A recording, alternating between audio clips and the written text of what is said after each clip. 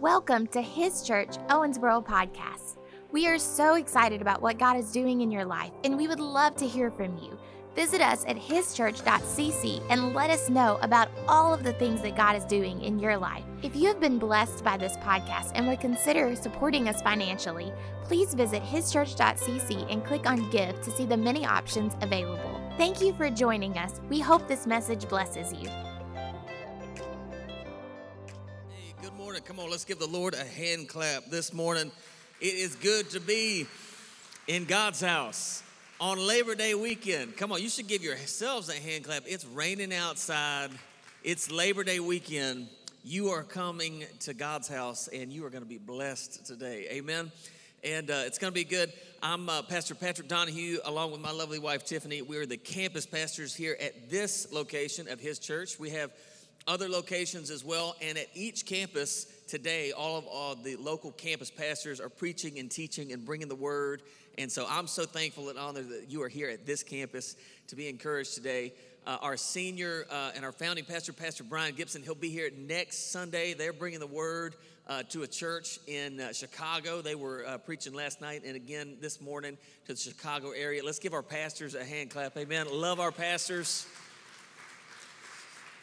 And excited to see them and be with them and hear from them this coming week. And so make sure you're here next week. But I'm so glad that you're here today. It's going to be a good day. I'm going to pray and just ask God to bless this service. And as we are encouraged today, pray with me. Father God, we thank you for the opportunity to be in your house on a lovely day, on a lovely weekend. And it's an opportunity to draw closer to you. As we've already entered into worship, we know that you're here because you inhabit the praises of your people. So we know that your presence is here, your spirit is here.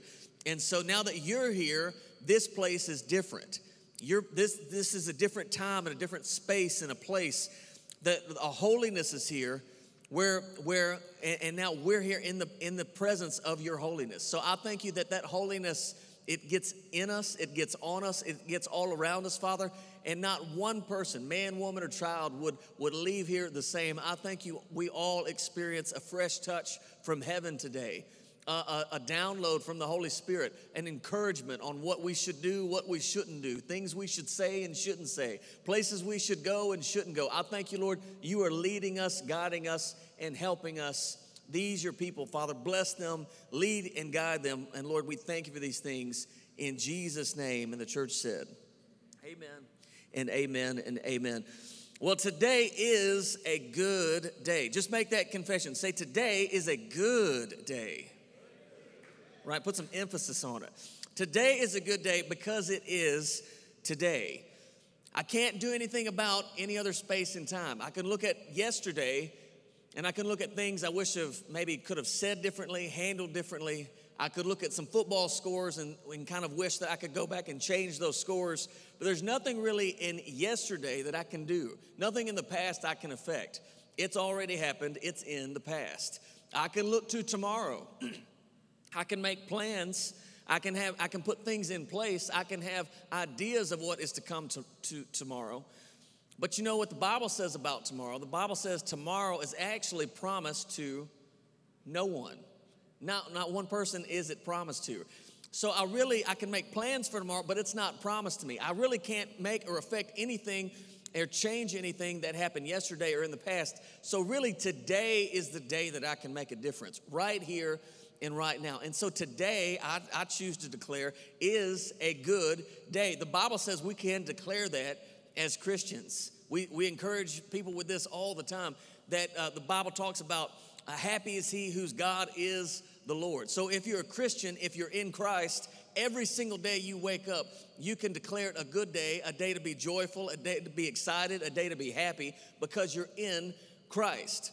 And so today, with that knowledge, come on, we can make a difference today. And you can look at today as you look at the world around us today, and you can think very, very differing thoughts. You could go to one extreme and you could see the political landscape. You could see things happening around the world conflicts, Afghanistan. You could see things happening about COVID. You could see and hear about all kinds of things. and think about those things and think, man, this is rough. This is tough. Could it get any worse? This might be as bad as it gets. This might be the worst time. You could swing on the other end of that pendulum and you could go and say, well, look at all these technological advancements, these medical marvels, all of these things that we've accomplished as a society. In so many different aspects, we could look at it and say, man, this is the best time. This is the best it could be right now, right here.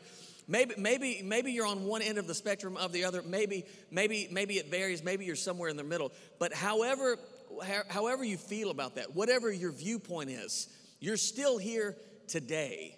Not 100 years ago, not 100 years from now. You were created today. You were created in God's image for today. You were blessed for today. You were anointed today. Bible even says before you were even in your mother's womb, God knew you. He knew you by name. He declared over you that you'd be a prophet. He spoke promises over you. He declared things over you for today. And so it's today that we can make a difference. And in that framework, in that frame of mind, I want to encourage you on how we can make a difference today. And really, I want to frame it through the scripture and the story, a story that I'm sure that you know out of the book of Esther. For you were called for such a time as this. Surely you remember that phrase, that story. And so we'll talk about Esther. And now Esther, here at this point, I'll just read out of Esther chapter 4, verses 11 through 14. Esther chapter 4, verses 11 through 14. And at this point in the story, basically it's this. Esther is queen and married to the king. The king has just issued a decree where he's going to kill every Jew in the land. He does not know that his queen, Esther, is actually a Jew. Now this portion of scripture that we're going to be reading, Esther, the Jew, is communicating with her cousin Mordecai, also a Jew. Mordecai knows the decree that the king has made to kill and eliminate all of the Jews. And Mordecai is imploring his cousin Esther to consider using her position of authority to try to make a difference, try to change the king's mind, to try to change the king's heart to save his people. But Esther knows that she would be in great peril were she to step out and to do such a thing. And so this is her talking to Mordecai, and then Mordecai kind of replying back to her through some messages. Esther chapter 4, verses 11 through 14 says this: all the king's servants, this is Esther talking to Mordecai, all the king's servants and the people of the king's provinces know that if any man or woman goes to the king inside the inner court without being called, there is but one law to be put to death, except the one to whom the king holds out of the golden scepter, so that he may live. So Esther's basically just laying out the groundwork. Hey, look, I know you want me to go do this thing. I know you want me to try to step up and help and make a difference and save people. But if I do that, it is written in the law, the king's going to put me to death by going into his presence and going into his chamber without being called. It's a death sentence for her. So that's weighing on her. That's weighing on her mind as to whether she should act, whether she shouldn't act. What should she do? So she sends that to Mordecai. Mordecai replies, and she continues on, I should say. But as for me, I have not been called to come into the king these 30 days. And then they told Mordecai what Esther had said. Then Mordecai replied back to her, do not think to yourself that in the king's palace you will escape any more than all the other Jews. Mordecai is just trying to just freshen her up to the idea, hey, look, just because you're in the king's court, just because you have that position of authority and influence, it will not save you. If you don't act, you are as in much trouble as the rest of the Jews. And your inactivity is basically going to be other people's demise as well as your own. And and that's what I really love about our pastors, Pastor Brian and Pastor Jesse. They are always one of the first people when they see an injustice to speak up about it, to call it out, to call a spade, to run to people's aid and to help where there's where there's a need for that. And because one of the things he's taught on many times here, he's definitely taught me, is that silence is agreement. You can see an awful thing happening. You can hear about an awful thing happening. You can be in the presence of something awful happening. But if you just sit back and watch that awful thing happen, just sit back and are completely inactive and just let that thing be, You know what you just did with that evil thing that just happened in your presence? You agreed with it. Because silence is agreement. Passivity is agreement. And not doing anything about it, it basically just says, hey, you know what? I think that's okay to do it. And so they're people of action. Mordecai is trying to encourage Esther, hey, you need to be a person of action right here and right now. And so do not think to yourself that in the king's palace you will escape any more than all of the other Jews. For if you keep silent at this time, relief and deliverance will rise for the Jews from another place, but you and your father's house will perish. And who knows whether you have not come to the kingdom for such a time as this. He's saying to her, listen, look at the divine providence. Look at the way that you became queen. You came into power. You've got influence. You've got the king's ear. You have the ability. You're perfectly set up to save these people, to help the world around you. Why would you not act right now? Maybe you were called and all of these things were into place. Maybe you were gifted. Maybe you were blessed. Maybe you had this position of favor for this very moment. And that's the exact thing I would encourage you with. Don't worry about what you see on TV. Don't worry about what it could have been like 100 years ago or what it might be like 100 years from now. Just know that right now, today, you were created for such a time as this. You are perfectly anointed and gifted and created and have the exact favor that you need and are in the exact place that you need to do everything that God's called you to do in this time, in this moment. You don't have to worry about what might come tomorrow or what happened yesterday, but know that today you were called for such a time as this. There is a hurt and a dying world out there. The Jews needed deliverance. Mordecai saw the problem. This is a problem that's going to affect all of us. He's trying to implore Esther to make a difference. There's a hurt and a dying world around us right now, here in Kentucky, in the United States, all around the earth. People are waiting on your obedience to operate in that authority, operate in your giftings, and to operate knowing that you were called to make a difference during this time right here and right now. So knowing that we were called to make a difference right here and right now, I want to encourage you with 3 things that I want you to be mindful of now that we know that we can make a difference and we were called for such a time as this. First thing to be mindful of is your mindset. Your mindset, it matters. Your mindset, it matters. I'll read out of Genesis chapter 3, verses 1 through 6. Your mindset, it matters.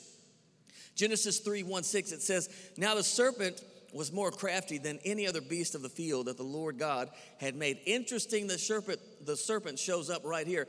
Right at the end of chapter 2 in Genesis, if you look at that, you've got Adam, and he's given Eve. He gets increase. He gets a helpmate. He gets a wife. He gets someone to live with and to experience life with. An immense blessing right there to Adam. Immediately, that happens right at the end of chapter 2. Immediately, the first thing in chapter 3, the serpent shows up. Because the devil does not play fair. The devil does not care that you just got blessed. The devil does not care that you just got your breakthrough, just got your miracle. It's actually probably an opportune time for him to try to slither in and try to steal your joy, steal your gift, steal your blessing. And just so we can be wise as serpents and harmless as doves as God's people. Now the serpent, he shows up. He was more crafty than any other beast of the field that the Lord God had made. And he said to the woman, did God actually say, you shall not eat of any tree in the garden? It's interesting because now the serpent shows up and begins asking questions, begins slanting the idea and slanting the instruction of God. Did God actually say that? Is that what he really said? It's interesting about Adam. Consider Adam and Eve's mindset. Up until this point, they had not even considered disobedience. It had not entered their mind to not obey what God had told them to do. But the serpent shows up. Did God actually say that? Is that what he really said? And the woman said to the serpent, this is what God said, we may eat of the fruit of the trees in the garden, but God said, you shall not eat of the fruit of the tree that is in the midst of the garden, neither shall you touch it, lest you die. So she's repeating what God had told her, but the serpent doesn't just leave it at that. The serpent said to the woman, "You will not surely die." That can't be true. That's not right. For God knows that when you eat of it, your eyes will be opened, and you will be like God, knowing good and evil.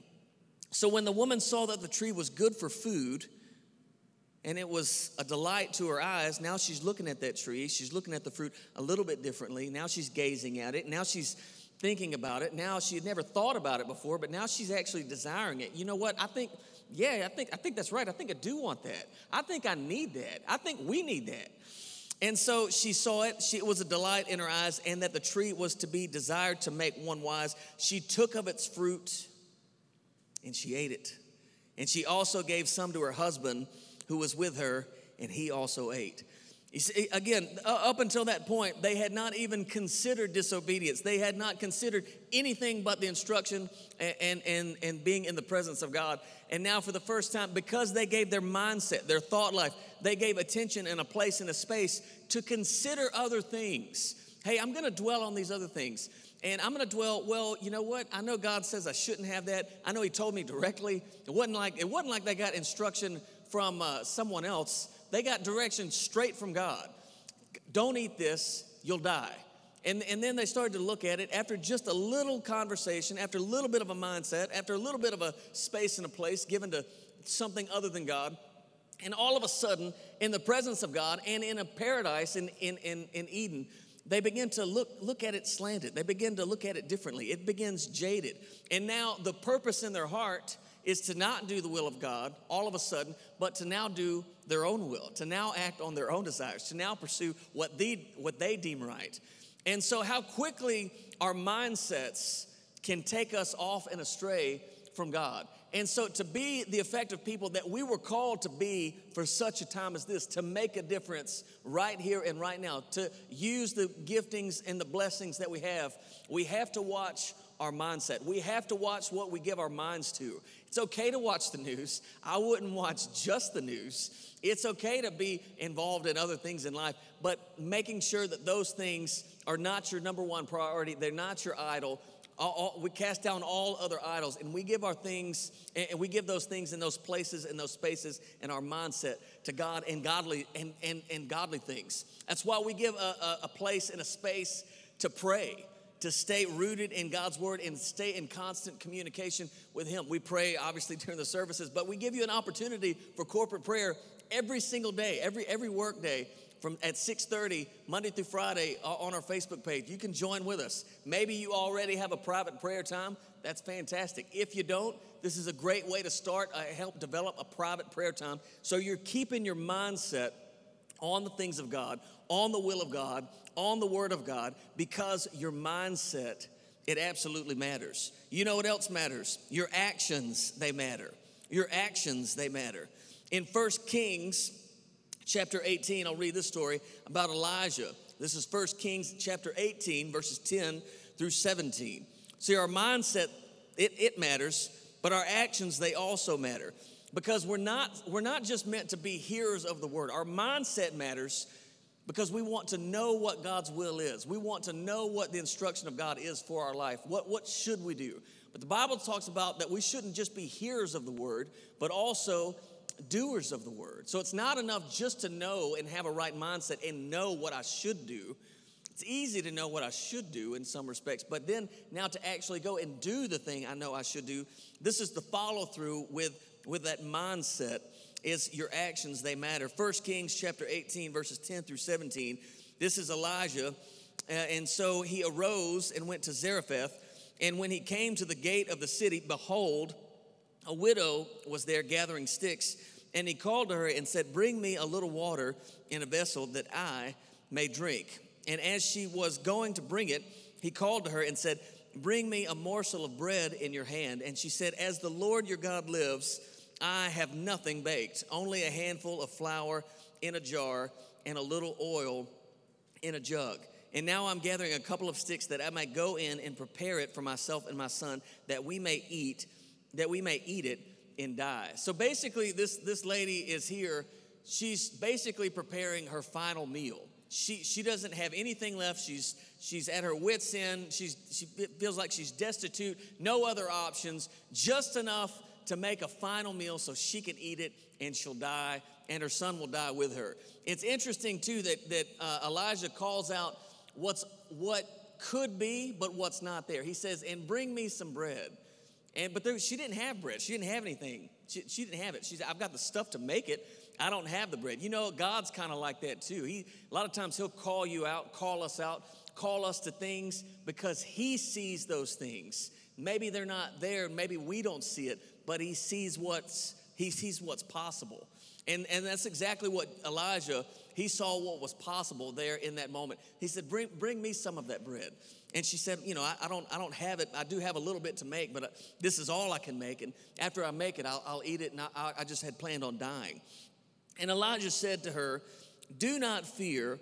Go and do as you have said, but first make me a little cake of it and bring it to me. And afterward, make something for yourself and your son. Imagine, too, being in the mind space of this woman. She's in such a mental place where she's like, hey, this is it. This is it. This is the end of my life, the end of my family. This is all I have left. And right as she's about to enter into this process, someone comes and is now asking of her, hey, can you give me something? And she's probably like, I'm just trying to think in the natural what it would feel like. She's probably like, what else do I have to give? I don't have anything to give. I can't believe at this moment in life someone's asking me for something. Watch how she responds. But first make me a little cake and bring something for yourself and your son, says Elijah. And for thus says the Lord, the God of Israel, the jar of flour shall not be spent, and the jug of oil shall not be empty until the day the Lord sends rain upon the earth. And she went. What was her action? Did she respond? Was she selfish? Did she just stick with her own idea and what should happen? She went and she did as Elijah said, and as she and he and her household ate for many days. A minute ago, she had enough for one meal and she was going to die. Her and her household ate for many days. The jar of flour, it was not spent, neither did the jug of oil become empty, according to the word of the Lord that he spoke to Elijah. If you read on in that same book in 1 Kings, you'd see later on that boy gets sick later on and he dies. Elijah goes, prays for the boy, brings him before God, prays over him, and he raises him from the dead, delivers him back to life. And that woman's action, it blessed her. She was nourished with that food, an overabundance of food. It was a fishes and loaves miracle that happened right there in her midst. The jars, the oil, the flour, they remained full. They remained full of their contents. She was blessed, overflowing. She blessed the man of God, and she blessed those, the one that she was called to bless. She was called for such a time as this to bless the prophet, but also the people around her were blessed. Her son was blessed. Her son was fed. Her son was risen to life. Your actions, they matter. Your actions bless you. Your actions bless those close to you. Your actions blesses the world around you. And the same could be said of the opposite side of that. Your inaction, it could keep away the blessing from you. Your inaction could keep away the blessing of those around you and the world around you. But I choose to be a person of action. I encourage you, be a person for such a time as this. Be a person of action. And let's be faithful to do what we have to do and be faithful with what we have, even if we consider it small. That lady, I'm sure she said, well, what good is this? This is all I have. And at my estimation, if this is all I have, I should just die because there's nothing else worth going on for. That was her estimation. That was her assessment of her circumstance. But God said, no, if you'll be faithful to do with that just little thing that you feel like is little. Don't worry about what you feel like it is. Don't consider just how you assess the situation. If you'll just be faithful to what I have called you to do and be who I have called you to be, I can bless you and bless you in a way that you couldn't even comprehend. I can make things happen. I can make miracles happen in your midst. I can raise your loved ones from the dead. I can bring blessing upon your house, even though you thought it was a cursed situation, and it's because your actions, they matter. So knowing that we can make a difference right now, We know that our mindsets matter. We know that our actions matter. It's not enough just to know what to do. Now we have to do it. Third and final thing I'll encourage you with is that your gift, it matters. Your gift matters. Consider the three wise men. You think about the three wise men in any Christmas play, any Christmas story. You see kids go up and they get their parts for the that Christmas play. You know the main parts. Everybody wants one of the main parts when you're one of the kids. You want to be baby Jesus. You want to be Joseph. You want to be Mary. Or you want to be one of those three wise men, right? You want to be one of the three wise men because they were some of the most notable characters a lot in those stories that you see. And you know the gifts that they gave. You know they gave gold. They gave frankincense. My kid would call it Frankenstein, and myrrh. Gold, Frankenstein, and myrrh. That's what they would say. But you know what they brought. You know what you don't know about those three wise men? You don't even know their name. You don't know really much anything else about them. You know what you do remember about them? You know what all of history will remember about them? You know what God said is worthy of note about these three men was their gift. It's the most notable thing about them. Their gift, your gift, it matters. Matthew 2:7-10, it says, Then Herod summoned the wise men secretly and ascertained from them what time the star had appeared. And they sent them to Bethlehem, saying, Go and search diligently for the child. And when you have found him, bring me word that I too may come and worship him. After listening to the king, they went on their way. And behold, the star that they had seen when it rose went before them until it came to rest over the place where the child was. Then they saw the star. They rejoiced exceedingly with great joy. And going into the house, they saw the child with Mary, his mother, and they fell down and they worshiped him. He then, opening their treasures, they offered him gifts of gold and frankincense and myrrh. And being warned in a dream not to return to Herod, they departed to their own country by another way. And they truly were wise men. They were wise enough to recognize there was a king born. They were wise enough to bring a gift and honor the king with a gift. And they were wise enough to pay heed to the instruction that was given to them in that vision, in that dream, to not return to Herod, for it was a trap. And so that they truly were wise men. But again, the only thing we know about those wise men, the most notable thing we really know and will always know, and that we'll only know about them, is their gift. Your gift matters. Much like the woman we talked about in the story of Elijah in 1 Kings. You might look at what you could offer, the difference that you can make. You might think, well, I don't know if this is going to make much of a difference. I don't know if I sow this seed, what in the world could it do? I look at it, and this is what I see. But your legacy could hinge on your obedience to give that gift. Now, when I talk about gifts, it could be financial, but we talk about giving gifts here a lot. We talk about the 3 T's, giving of your time, your talent, your treasure. If you'll give and be a generous person in all aspects of life, again, not just money, but if you'll be a generous person, your gift could be the thing that leaves the legacy that God intended you to leave on this earth. It could be the thing that generations from now, your great-great-great-grandkids will talk about. Oh, I'll remember Michael. Michael was a generous person. Michael brought people to the kingdom. Michael was a person of prayer. Pastor Rand brought the gospel around the globe. Trisha used her gifting of song to bless people and to sing skillfully before the Lord. What would your legacy be? Will it be memorable? Would it be worth remembering? Would it be something like the wise men? Would it be worth telling other people about? Because, come on, your gift, it absolutely matters. Your mindset matters. Your actions matter. Your gift, it matters. And it all matters because you were called for such a time as this. So you matter. Your giftings matter. What you do with those giftings, they absolutely matter. And again, there's a hurt and a dying world that needs you to be obedient, that needs you to be mindful of where you give your thoughts to, of what you choose to do and not do, and what you choose to sow and not so. There's a world waiting on your obedience, waiting, I'm not speaking just to you, to me too. There's a world waiting on our obedience. So come on, let's be like Esther. Let's be a person of action. Let's be a people that say, you know what, I'm going to be called and used for such a time as this to help deliver God's glory to the world around us. Amen. Come on, let's give the Lord a hand clap. You can stand to your feet. I'm going to pray over you and bless you as we end the service. Father God, I thank you now for each of these, your people.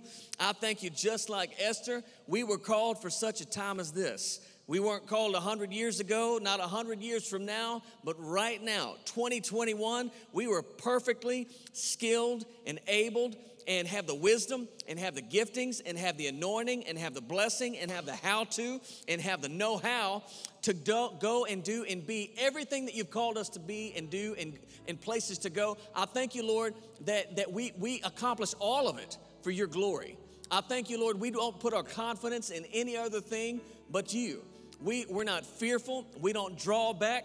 We step up. I thank you, just as Esther, she had the opportunity to withdraw because being fearful of the circumstances around her. I thank you, Lord, we don't consider any circumstances other than what you say.